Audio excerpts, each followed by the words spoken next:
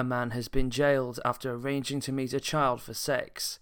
Joseph Smith was talking to what he believed to be a 15-year-old girl online and had made arrangements to meet her in April this year.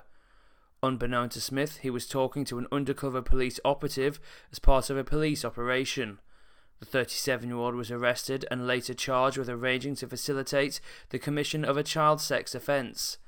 Mr. Smith of Bracken Road, Durham, appeared at Durham Crown Court, where he was handed a 2-year prison sentence and placed on the sex offenders register. A club which brings people together from some of the most remote parts of County Durham will open its doors to new members thanks to a grant from Believe Housing.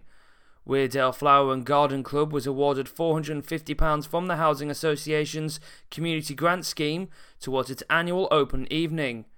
The club meets monthly for people with a shared interest to develop their skills and expertise in gardening and horticulture while socialising.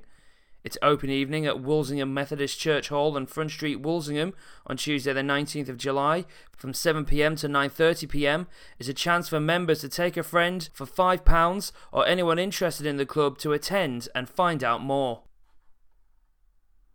And children across County Durham can enjoy a fun-packed summer break by taking advantage of a range of free activities during the school holidays.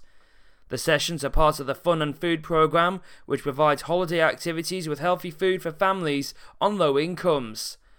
Activities are offered through Durham County Council leisure centres, family centres and libraries, including free swimming sessions, while some are provided by schools and voluntary and community sector groups. Those are your local news headlines. I'm Kieran McCormick.